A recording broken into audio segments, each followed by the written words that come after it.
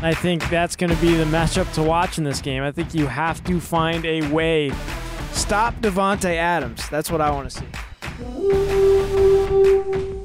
We got to get these young guys up to speed right now on this roster. These rookies aren't rookies anymore. You belong here.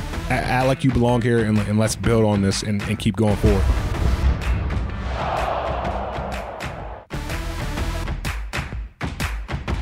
Hey, everybody. Welcome back to the Minnesota Vikings podcast. I'm your host, Cy Amundsen. We are back from the bye, heading into week 8. This is episode 65.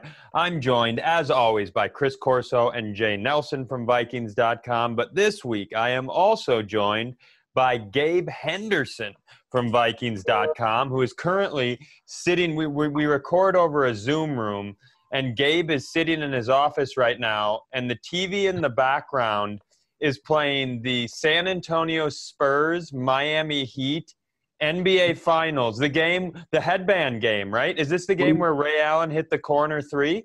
No, this is game 3. So that was 2013 game 6. This is 24. This is just irrelevant. I just like watching basketball, like old basketball. What a dumb flicks. thing to watch. Here I thought you were watching something that actually mattered, and you're just watching a mid-series NBA Finals game from 9 years ago or whatever it is. LeBron lost, so that matters. Great. Really, really dynamite there. Let's jump in to everything. Let's move out of basketball into football. The Minnesota Vikings traded Yannick Ngakoue to the Baltimore Ravens last week, getting a third-round pick and a conditional pick in return after giving up a second-round pick and a conditional pick to the Jaguars originally. An interesting short run for Ngakoue, guys. 6 games, 5 sacks, 7 QB hits, a couple of forced fumbles. I think, Chris, we understand why this trade had to happen. He was looking for a long-term deal. He was looking to be somewhere else. We know why this trade had to happen, but I still can understand the disappointment coming from the fans to see this guy come and go so quickly and to lose some draft position in the process. Yeah, of course it's a little upsetting for Vikings fans. You're 1-5 on the season. You're heading into a ton of big division games, and you see this guy start to really grow in the Vikings defense. But things to keep in mind are he's gone next year, most likely. I was listening into X's and O's with Paul Allen and Mike Zimmer this week, and Mike Zimmer said we had a pretty good feeling that he was going to be gone next year. Obviously, the contract extension, he's going to require some big money in the offseason. And the other thing that head coach Mike Zimmer said is he likes the way some of these young guys are progressing. So you're 1-5, you got a bunch of big games coming up. Why not give the DJ Wanhams of the world, the Afadio Denebos of the world, the chance to shine and grow? There's been a ton DJ Wanham has learned, just learning the technique from Andre Patterson. So I'd like to see what he can do going forward. And Jay, you and I talked right after the trade happened because both of our phones got absolutely blown up by people asking us what was happening. And you made a great point, for everybody out there who is frustrated, like, well, if he was going to be gone, why did you go after him in the first place? I think the truth is everybody thought this was going to be a team that was not 1-5. Everybody thought, we didn't see Michael Pierce opting out. You for sure didn't see the Anthony Barr injury happening. So I think you have to remember the situation when the trade was made versus the reality of where we're at now. That's the thing. Like, in the exchange when you and I were talking about that too, the big point that I tried to make was one of the things that the fans love about at least our front office at this point is that they're willing to go for it, right? And I don't think anybody thought that this was going to be a season-long thing for Danielle Hunter. We found out today that he had a successful surgery with his neck, but he's out for the season. And I think if you weren't 1-5, I don't think you'd be making this move. If you had eked out those 2 1-point wins against Tennessee or Seattle, and you're sitting at a 3-3, I think there's a chance they would still try and ride with him. But if it looks like we are going to be plugging in a lot more of our younger players at this point, there's been so many injuries and then the opt-out as well with Michael Pierce, like across the board, it there's reading the tea leaves at this point and saying the chances of being able to make some sort of a playoff run right now are super low. And I think they just read the writing on the wall and said, listen, let's be honest about where we're currently at. And I think that as a fan, you should be excited that they try to go for it. But at the same point, they've got their feet planted in cement for reality of where we're at. So hopefully, this isn't seen as a black eye. It should be seen as they went for it, read the writing on the wall, and they've pivoted, trying to deal with what reality is. Well, and current public speculation has the salary cap possibly going down next year, which makes things even tighter in 2021. And Gabe, I think we were all excited about Ngakoue, but when you start looking at making difficult decisions in an offseason, is he the top of your priority list? This is a guy who is going to get one of the top defensive player in the league style contracts coming this offseason. Is that where you would have wanted your priorities to go versus a lot of other places on this team? So when you realize the situation we're in, getting a return becomes more important given that reality.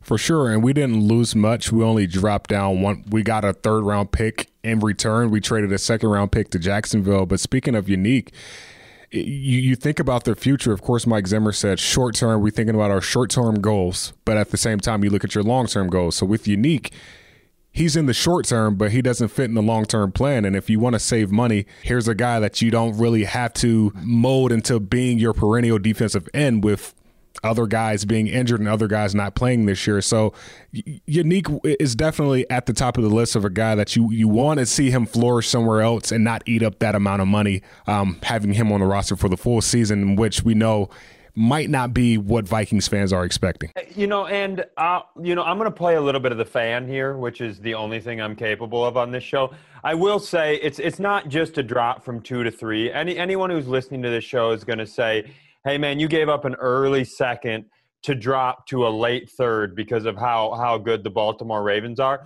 And I think you have to acknowledge that. I think the trade-off for me is, and what I've often said on this show, echoing Jay's sentiment, I like that we went for it. I like that we believe this team is supposed to be that good. I think it sucks that it turned out that way as a fan. I'm frustrated. I'm bummed. But I'm going to take that trade-off all the time. I'm going to take the trade-off of thinking that this is a contending football team and having it not go that way and having to eat a little draft capital. I like that that's where the front office's mindset is. And I'll use that to walk into a larger talking point.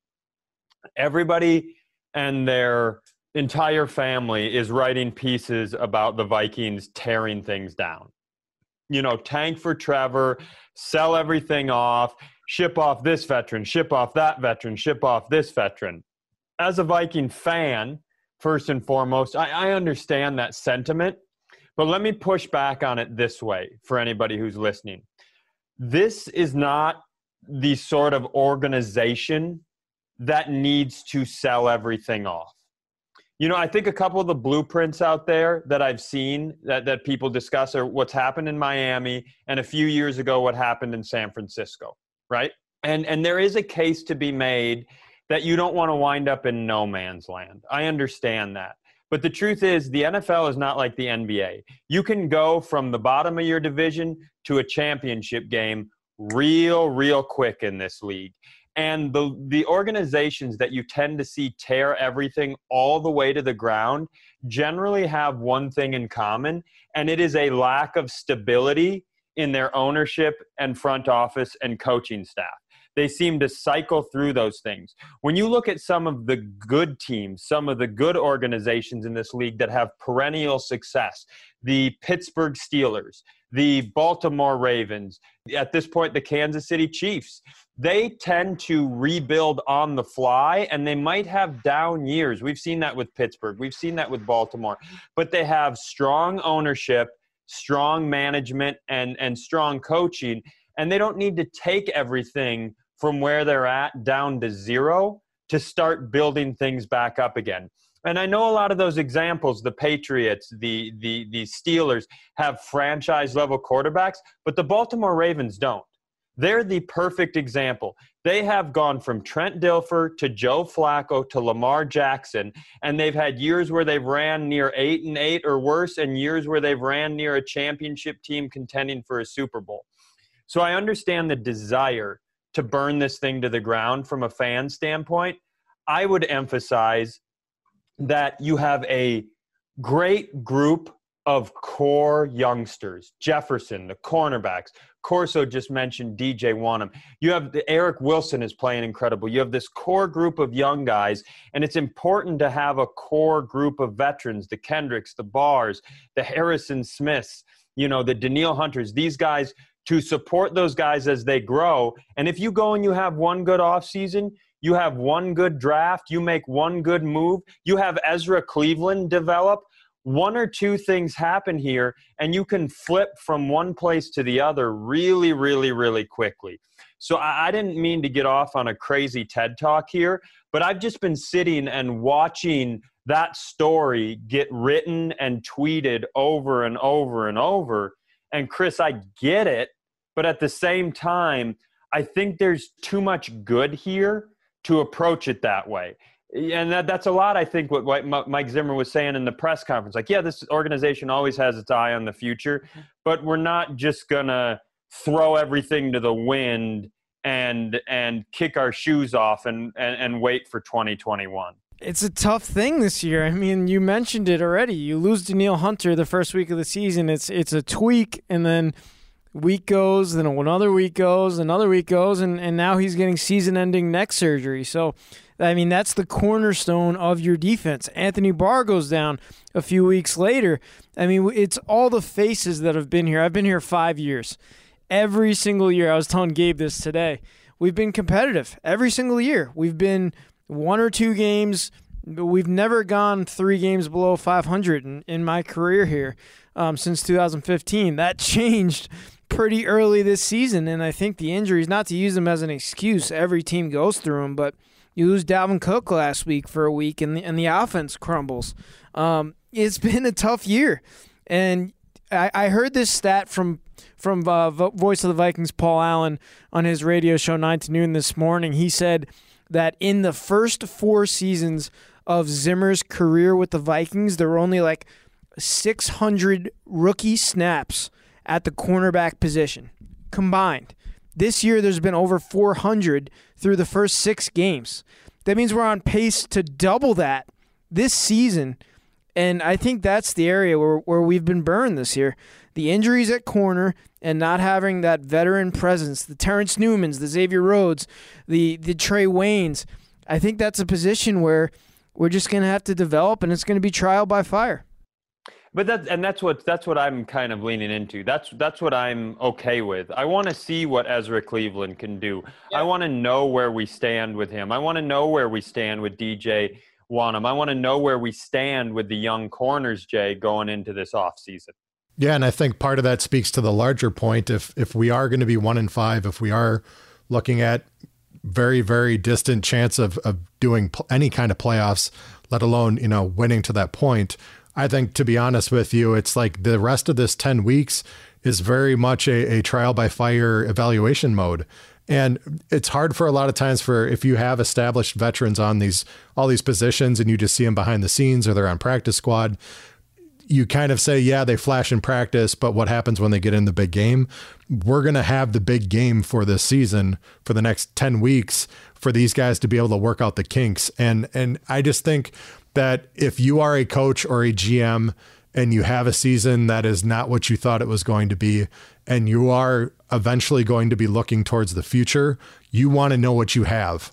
So hopefully for these next 10 weeks, these guys get some serious run and they have some tape to tell you exactly what these guys are and what you can work with for the future. And if they don't feel like they're going to work out, then hopefully you can find people to supplant them, then come again in 2021. And, as much as it sucked to move for a 2nd-round pick into a 3rd-round pick, Gabe, we are still running with 11 draft picks. You have 5 of them acquired, a 3rd-rounder from the Ravens, 2 4th-rounders, 1 from the Bears, 1 from the Bills in the Diggs trade, and then 3 fifth-rounders with an extra one from the Ravens and an extra one from the Steelers. So you currently have 11 picks going into next year's draft, which, especially if you're in a tight salary cap situation, that's a big deal. And if you can turn around another one of these, I mean, look at what we're talking about right now. We have, with Ezra Cleveland now starting, we have 5 guys between Cleveland, Jefferson, Wanham, and both of our cornerbacks. We have 5 guys playing pretty serious roles on this football team as rookies, and you'll have a chance to add a lot more talent with that many picks. Having all those picks are like Corso said, it's going to be trial by fire for those guys next year also. But the good thing is you have these rookies getting the experience. Experience is the best teacher. So these guys getting experience week in and week out, they're going to be better for next year. And let's say, the Vikings do make more trades at the trade deadline. I think the GM and the people at the top, they have to be very strategic with who they trade or who they're putting on the market, because certain players that we see all these tweets about, hey, this guy might get traded. A lot of that affects team morale. And if you want to keep the team morale in place while building up these young guys that are already on the roster, you have to keep some of that veteran meat there to help the guys that are trying to come along, because I would like to see what Rick Spielman does with these 11 picks. Last year we had 15. We know he's a genius when it comes to drafting some of these guys in the later rounds. So it'll be very interesting to see how everything shapes up. But at the same time, you have to understand we got to get these young guys up to speed right now on this roster, and we got to get those guys ready to play against the Green Bay Packers. I talked to Fadio Denebo today, and he said these rookies aren't rookies anymore. It's week 8 right now. And they have to get ready. The mindset now is to get those guys going. They have to, get the bright lights out of their eyes. And, hey, I'm in the NFL now. You belong here. Act like you belong here, and let's build on this and keep going forward. Back for the 2020 season is Pass or Play, a free-to-play fantasy-style game. Build your weekly lineup via digital trading cards that are randomly given to you. Users can elect to keep the first card sent to them and insert that player into their lineup, or pass and move on to the next card. If a user chooses to pass on all 3 cards, they can come back the next day for 1 new card. Fans can win weekly and season-long prizes. For information, visit Vikings.com/passorplay. And speaking of being young guys and having to be ready to play, oh boy, it's time to play the Packers. With all that's happening, coming off a rough loss, coming off a bye week, we are walking into Lambeau Field. All-time, Packers lead this series 63-54 with 3 ties. The Vikings are unfortunately 2-7-2 since 2010. That's insane. We've had 2 ties since. What a weird statistic.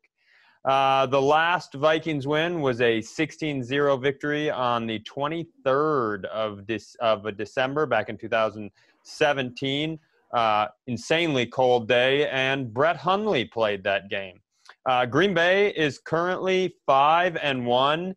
And despite that little slip up against the Tampa Bay Buccaneers, they look every bit a Super Bowl contender, Chris.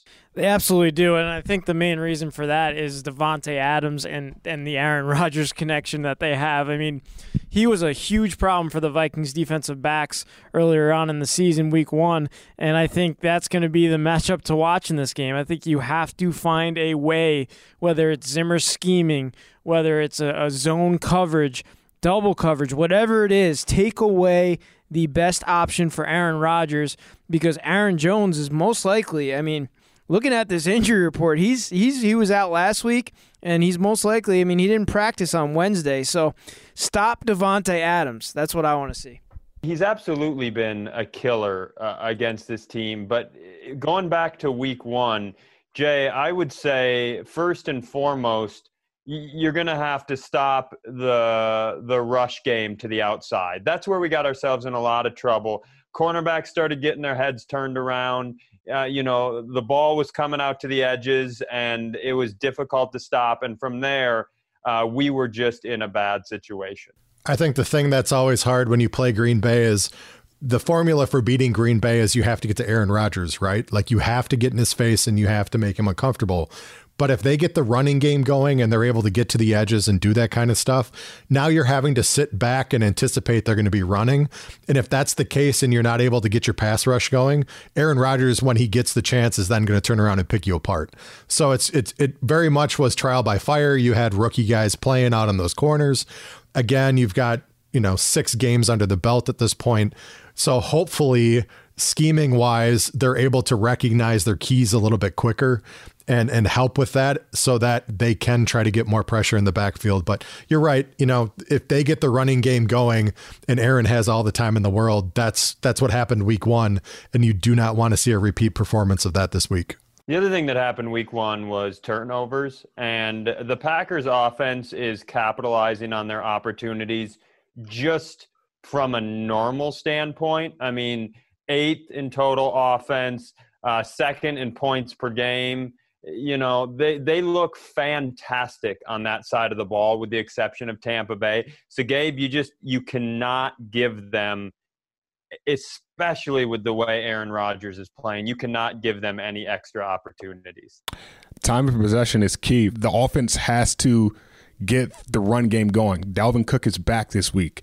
We hope he's 1,000%, but to keep Aaron Rodgers off the field, run the ball effectively. You can't be on the field 18 minutes and 44 seconds, and a lot of that time in week 1 was garbage time in the fourth quarter. So in order to keep Aaron Rodgers off the field, play honest defense, get Dalvin Cook the ball, and just have fun. Have fun. We know we're 1-5, but it's a week-to-week job at this point. Just have fun with it and just enjoy the experience. Well, I would lean on, time of possession is obviously very important. It's important in every football game. But I think specifically, you can't put the ball on the ground, Chris, and you can't throw the ball into the other team's hands, especially on your side of the field. That's happened too many times this season. That happened in that game. With the Packers' red zone efficiency, which is bonkers right now, you absolutely cannot give them extra opportunities via a turnover, and you can't do it on your side of the football field. Yeah, I'm looking for a big-time improvement from the Vikings offense as a whole, and I think that starts with getting Dalvin Cook back. We want to see an improvement from Kirk Cousins, obviously. After that game, man, that was probably his worst performance as a Viking against the Atlanta Falcons. So I think it all starts with Dalvin Cook. We've seen Kirk have some pretty nice games in Lambeau in the past. I can remember a comeback game. I think it was his first game in Lambeau Field where he threw some of the best passes that I've seen him throw to Adam Thielen in that game. So I see a big-time comeback for the Vikings offense just for pride. Like you heard Dalvin Cook say it in his press conference today. He's like, we just want to go out there and have fun, man. This is Vikings-Packers. Like, you have so many players on this Vikings offense. I know the defense is kind of banged up, but I see the Vikings offense. I really do. I'm positive about what's going to happen for them in this game. Jay, and, without Ngakoue and Hunter out there, the run game is a conversation, but the pressure on Aaron Rodgers is a big part of that too. Where is your pressure going to come from? Because that is the one thing we've seen so far this season. If you can get pressure on Rodgers, he will make mistakes. And more importantly, it seems like he's still the sort of guy that if you can get pressure on him early and force him into an early mistake, you might see him avalanche, if you will. That's what seemed to happen in the Tampa Bay Buccaneers game, was that early pressure, and it was all downhill from there. So this defensive line and possibly some blitz concepts need to get after him early and often. And I think for them, they know that too, right? I mean, that Tampa game, he was getting hit early and then he threw that pick. And then they just, like you said, they snowballed. So on our end, basically what they're going to want to do, at least against our guys, is similar to what they did in week 1, whether it's the running game, but I think it's going to be get the ball out of his hands real quick and try to hit those short intermediate passes, or if they're playing against the zone, they're going to turn around and just try to hit spots in order to see if the secondary can recognize what their coverages are better than they did week 1. So, yeah, if you can't get to Rodgers, he's going to make you pay all day long. And that's no easy task because Aaron Rodgers is getting the ball out of his hands in less than 2 seconds. In comparison, Kirk Cousins is getting the ball out of his hands in 2.6. and he's doing a play action pass. So like the Vikings corners have to step up this week in order for this defense to get pressures, in order for them to get Aaron Rodgers to feel uncomfortable like the Tampa Bay Buccaneers did. They have to play some type of press man this week. You know, high risk, high reward type of thing, right? You got Devontae Adams. You really don't want to press him. But the Tampa Bay Buccaneers did it. You know, they have some young guys in their secondary. So I think if you put the ball in Aaron Rodgers' hands 3 seconds, I think that's going to give your Fadio Denabos enough time to get pressure on Aaron Rodgers. Yeah, and I think that kind of supports what we were saying originally there with, you know, if he's getting the ball out that quick, it's by design. Yeah. You know, and if we make him hold on to the ball, if you can cover a little bit and you can get to him, that might be the reason a guy that's that good has a little bit of a rough day. So, I mean, to me, that statistic presents an opportunity. If you can make him work, if you can make them work to get the ball out and sit him back there and get some pressure on him, it might be a really good thing. Corso, the other thing that the Packers have been shockingly good at this year is throwing it to tight ends in the red zone. Robert Tonyan, he had 3 touchdowns in the Atlanta game, but he's got 5 on the year. And they're Sternberger and Lewis each have a touchdown. They have been you know, you're worried about Devontae Adams, as you should be, but they go up and down the field with those guys, and then they are really, really lethal with their tight ends when they get inside the 20. Yeah, Tonyan has come out of nowhere for them. 230 yards on the year and 18 receptions. You mentioned the 5 touchdowns. I think in the red zone is where he really makes his impact. That will be something for Vikings linebackers to definitely pay attention to when Aaron Rodgers will certainly probably be in the red zone at some point in this game. But I think that's what's taken Aaron Rodgers to the next level, because last year that was the thing that hurt the Packers in the big game against the 49ers. They didn't have that second, third, fourth wide receiver other than having Devontae Adams, and they play a good defense in the 49ers, and they can't put up any points. This year, Rodgers has been as good as anybody because of that reason. I mean, he has all of these other options. Valdez-Scantling as the other wide receiver, but more importantly, like you said, he's able to kind of use these bigger body tight ends in the red zone. That's a good reason why Aaron Rodgers has really taken the next step this year, and that's why they're 5-1 right now, because this offense it's multi-dimensional. They have these other type of wide receivers in tight ends that are able to really take advantage in the red zone. You know, and flipping from their offense to our offense, I know, and this is something that bit me last week or last game 2 weeks ago when we were talking about the Falcons. I said, you know, this might be a team that you should get up and fling the ball up and down the field against, because they can't stop the pass. And I know I'm smart enough to understand things need to start with Dalvin Cook and the running game, but this is another defense that is really susceptible in the passing game. 335.8 yards passing a game. Now they're also giving up 110 yards on the ground. It's a defense that's susceptible all over the place, but I feel the same way I felt going into the Falcons game, that yes, let's establish the run. Yes, let's get things going. But this feels like a game that the Vikings shouldn't necessarily be shooting for 24 points for. This with the caliber of this offense, with the emergence of Justin Jefferson, with Irv Smith showing up, you know, yes, would I love to win this football game 17-10 and be thrilled if that happens? 100%. Do I think Aaron Rodgers is going to put up more points than that? Absolutely. And do I think our offense is capable of wheeling and dealing and running up and down the field with the Green Bay Packers, despite what happened in the Falcons game? I still maintain that confidence, Jay. I still think there is a susceptible nature to this Packers defense, that even though we do want to establish the run game, we can take advantage of it in a bit of a dynamic way, as opposed to just a ground and pound sort of way. And that's the thing. I don't think the ground and pound side is going to work that well because of what they've done on their defensive line. They've definitely defensively shored up a lot of the deficiencies they've had over the last 2-3 years. The thing for me, I look at this game and I say, utilize the similar formula like you did with Seattle and control the clock, run the ball, hit those receivers and make them pay on the deep shots when they're sitting there trying to look at a guy like a Dalvin. So like for me in this game, you have to do that because we were just talking about it. You don't want to get into a shootout here with Aaron Rodgers, and you're not going to win with 10, 15 points. That's just not realistic in my opinion. So in order to do that, you have to control the clock. You have to make the most of your opportunities, and you got to punch in touchdowns. Field goals are not going to get it done.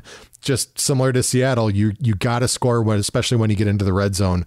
So keep Aaron Rodgers off the field, try to control the clock, and don't have those periods of lapses that cause you to lose the game. Hopefully with the Packers here, they can clean up some of those issues they had with Seattle and really, rise to the occasion in this one. Join me, Paul Allen, along with former Vikings linebacker and current radio analyst Ben Lieber after every Vikings game as we host Between the Lines, analyze the game, break it down from all angles, and discuss what it means for your favorite team moving forward. Watch each week via Vikings.com, the Vikings app, YouTube, and all of the team's other digital and social platforms. For information, visit Vikings.com/Between the Lines. I want to, before we get your final thoughts on the game, I want to talk a little bit about the rest of the league. But first, it is game day any day. Play the new Vikings scratch game from the Minnesota Lottery with a top prize of $100,000. Are you game? Just say I'm in. Get more details at mnlottery.com. Boys, I have in front of me the latest power rankings because Jay keeps putting them in the document, and I have the standings in front of me. So I want to go quick answers here. I want to rip around the horn, if you will, and get thoughts from each of you. Chris Corso, the Arizona Cardinals, despite that fantastic win on Sunday Night Football, are still number 11. Behind the New Orleans Saints, behind the Los Angeles Rams.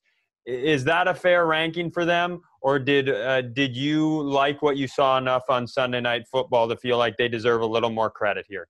I mean, that's a big win, beating an undefeated team that we were one play away from beating as well. But I like what I see from the Arizona Cardinals offense. I really do. I think Kyler Murray is a future superstar in this league, and obviously they have DeAndre Hopkins and a lot of weapons on that team. I'd watch out if I'm the Seattle Seahawks and a bunch of the teams in the NFC West there, because I think they can creep into the top 10 for sure. Jay, the Detroit Lions are at 21. They're 3-3. They've reeled off a couple of wins. They're the team that I have pegged to possibly make a jump over the next few weeks. They just signed Everson Griffin, which makes that matchup in a couple weeks really interesting. Are the Detroit Lions trending up or trending down? I think they're trending up. I think a lot of that has to do with they have their veterans that are keeping them in games. They took advantage of the mistake last week, and they were able to capitalize and beat that Atlanta team there at the Horn, literally at zeros. I think the Detroit Lions, everyone's always said, if the young guys can step up and they can finally put it together, having a leader like Matt Stafford is going to help. I think having guys like Adrian and Everson Griffin around them, they're only going to help in that locker room. Gabe, being an NFC East aficionado of the past, all four NFC East teams are ranked lower than 22. The Eagles at 22, the Washington football team at 28, the Giants at 29, and the Cowboys at 30. Which of these teams is going to rise from the ashes? And are we talking about a 6-10 or 5-11-1 division champion here? I think we started this podcast out in this offseason basically saying that the winner of the NFC East will win 7 games max. To win that league, to win that conference, you have to win at least 7 games. And I think the Philadelphia Eagles will be the first team to do so because Washington just lost their star safety.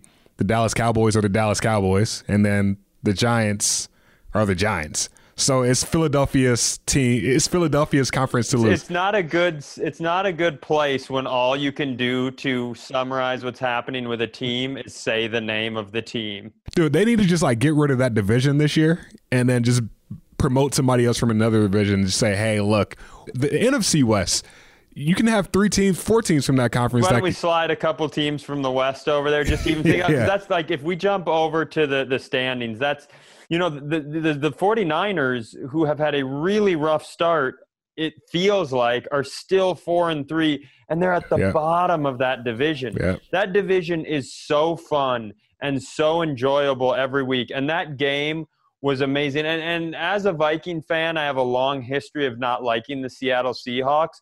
But, man, I've really come around on Pete Carroll, and I've really come around on Russell Wilson. And if we even get half of what we got on Sunday Night Football as these teams run into one another the rest of the year, Chris, it's going to be fantastic.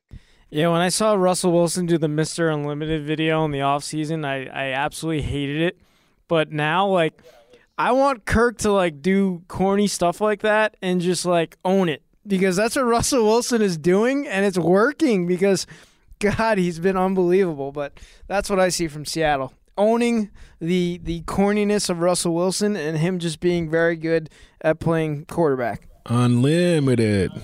The Buccaneers here are one of the most fun talking points of the offseason was who's going to win the Brady-Belichick divorce. And early on, as Cam was playing out of his mind, everybody's like, well, it's the old man. He's the genius. And now we sit, Cam is struggling. I personally think it's not the easiest thing in the world to come back from a COVID break with no practices and go out there and win football games.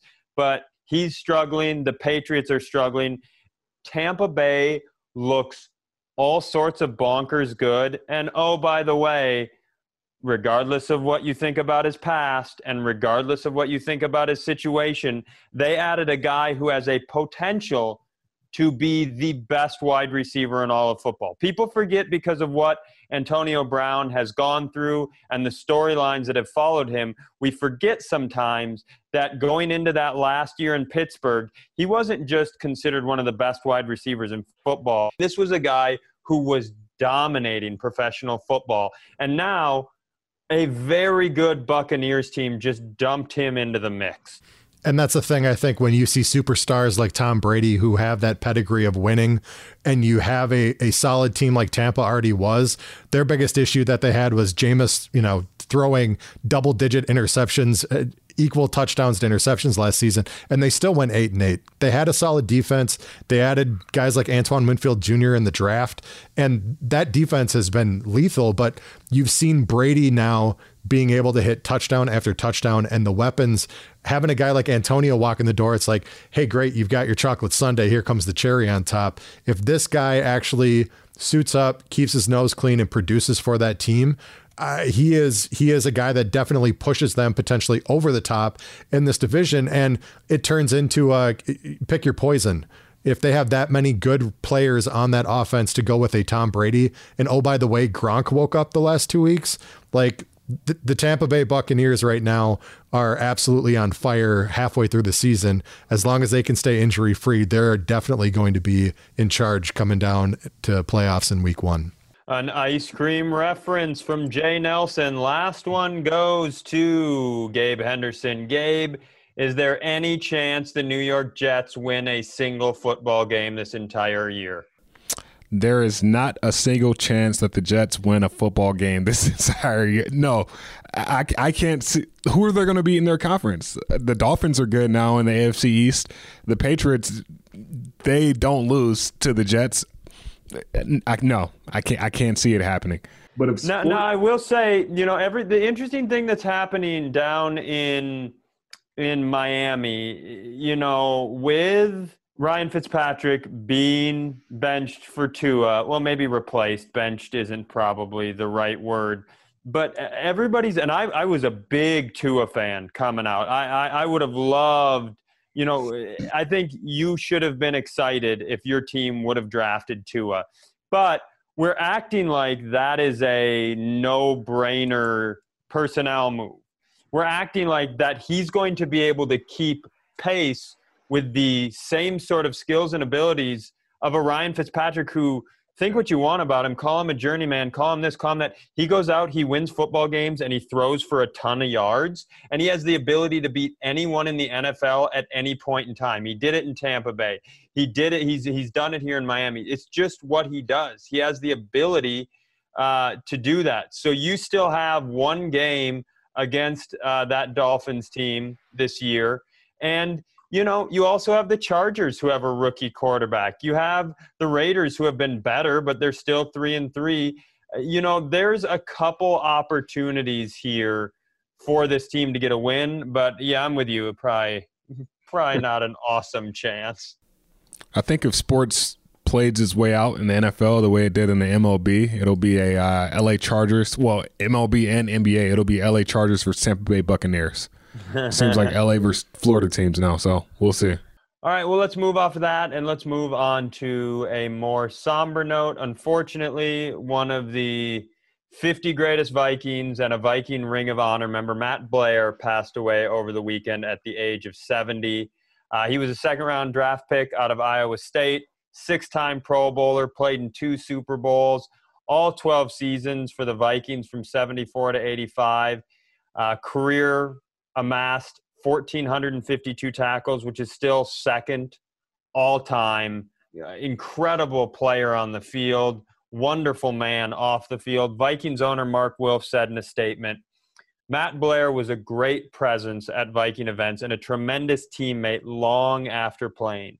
He embodied the best of what it means to be a Viking. Matt is a Ring of Honor player whose legacy will live on forever with the franchise and in the community he loved. And Jay, I know you kind of had a fun memory about Matt. Yeah, one of the things that was always great about Matt is anytime you saw him, he always had a giant smile on his face. But one of the legacies he had with this organization was the fact that he loved photography. And if you talk to other players, when they would talk about Matt and what they remember him always walking around the locker room and the facility, snapping photos at everything. And I would see him come into events at Winter Park and different Viking events in general, and he would have a DSLR or something around his neck, and he was constantly taking photos, and it was just a passion that he had. And one of the cool things that we found out was a lot of the great photos we have in our photo archives from back when Matt played through the 70s and into the 80s actually came from Matt, that he donated a bunch of his photos to our organization as part of that to kind of archive what his experience was like as a player. And some of the most awesome candid shots from training camp, in the locker room, etc. All that stuff came from Matt. So it was a huge blow. And the hard part was, as Scott Studwell said, he's been suffering for a while. So I guess maybe it's a blessing in disguise, but it's still too young and it's a sad day. And I think that's the best way that you can sum this whole thing up. Was he was a vibrant guy who everybody in the organization loved, and you loved being around him. And it's really is too sad and too bad for his family. And hopefully for them, they understand just how much he meant to this organization. He was a great player, an incredible human being, and he will obviously be missed by everyone. Let's wrap things up here, guys. A few other things to check out on Vikings.com and all your Vikings social and your Viking apps. This week's episode of Skol Stories, Mark Rosen and Pete Bursich catch up with Hall of Fame quarterback Fran Tarkington, who is always an incredible interview. And in this case, I couldn't emphasize that more, because they talked Sid Hartman. He told a great story about Sid interviewing him on the airport tarmac immediately after they arrived from the NFL draft, and a number of other great ones. You don't want to miss it. It's Thursday night at 6:30 p.m. on KFAN, or download the podcast version from your favorite podcast apps and give it a listen there. Tune in to Vikings Postgame Live every week, 1 hour after each game from inside US Bank Stadium. Get a breakdown of the game, including highlights, stats, analysis, and more. Tune in on Vikings.com, the Vikings app, and Vikings social media channels. They've been doing a great job with that show. Bursich, Lieber, Rosen, they got the pressers in there, the spray charts for the quarterbacks, next gen stats. It's really been a great show. So please, if you're a diehard and you're looking for something to follow the games with, that is a no-brainer. And finally, check out Vikings Vantage this Friday following the Gophers football game on KFAN 100.3. Our boys, Chris Corso and Gabe Henderson, this week have special guest Paul Allen helping them talk through everything 2020. They'll get you caught up on all the latest details and everything you need to know right up to kickoff against Green Bay. Check it out live on KFAN or, as mentioned previous, with the other things, download it on your favorite podcast app. Boys, we are starting the post-bye session of our 2020 season. 1-5 happened, but 1-5 is also over. There are 10 more games to go. You start at 0 and you see how many games you can win. And we start with a really difficult one. Aaron Rodgers, Green Bay Packers, Lambeau Field. Luckily, no fans. Is there fans? Do they have a partial fans? I don't think they're having fans there, are they, Jay? No, they announced at the beginning of the season that they were not all season long. And to be honest with you, Green Bay is one of the biggest COVID outbreaks right now. So I don't think they're going to try and have anything happen here for the next couple months. All right, Chris, give me your one thing you're looking for this weekend. One thing I'm looking for, we've mentioned it. Let's get the running game going early so Kirk can throw the ball down the field and attack this team that clearly has a pretty large injury report this week. A lot of defensive players on that injury report. So let's get the offense going. Dalvin's back. Let's do it. Gabe Henderson. I'm looking for Afadio Denabo to step up this week with Yannick Ngakoue traded. I talked to him earlier this week, and he basically said he feels the pressure, and he's willing to prove everybody wrong. So it's going to be exciting to see what he can do against Aaron Rodgers. Jay Nelson. The way that you do this is you get in Aaron's face and you make him uncomfortable, do it early, get him rattled, get to the quarterback. And I think the way to do it, like you guys said earlier, you're going to have to play some man coverage with those corners. So hopefully those rookies have stepped up here since they did from week 1. And I'm looking for the moment when we keep talking about these young guys and Justin Jefferson has had his breakout moment. I'm looking for the next one. I'm looking for the next breakout moment for one of these young guys. The young corners have played well. Wanham has played well. Ezra Cleveland is starting to get a chance to be on the field. But I'm curious to see if and when another one of these guys is going to pop in the same way, where we're like, oh boy. You remember when Brian O'Neill came on the field, and after a few weeks we were like, whoa, we got a stud here. Are we going to see that from Ezra Cleveland? Are we going to see that from DJ Wanham? Are we going to see that from one? Are we going to turn around and go, oh boy, all of a sudden Gladney's a beast? So I'm just waiting for one of those guys to pop in that way. And what better team to do it against than the Green Bay Packers? Thank you guys so much for listening, and we will see you all next week.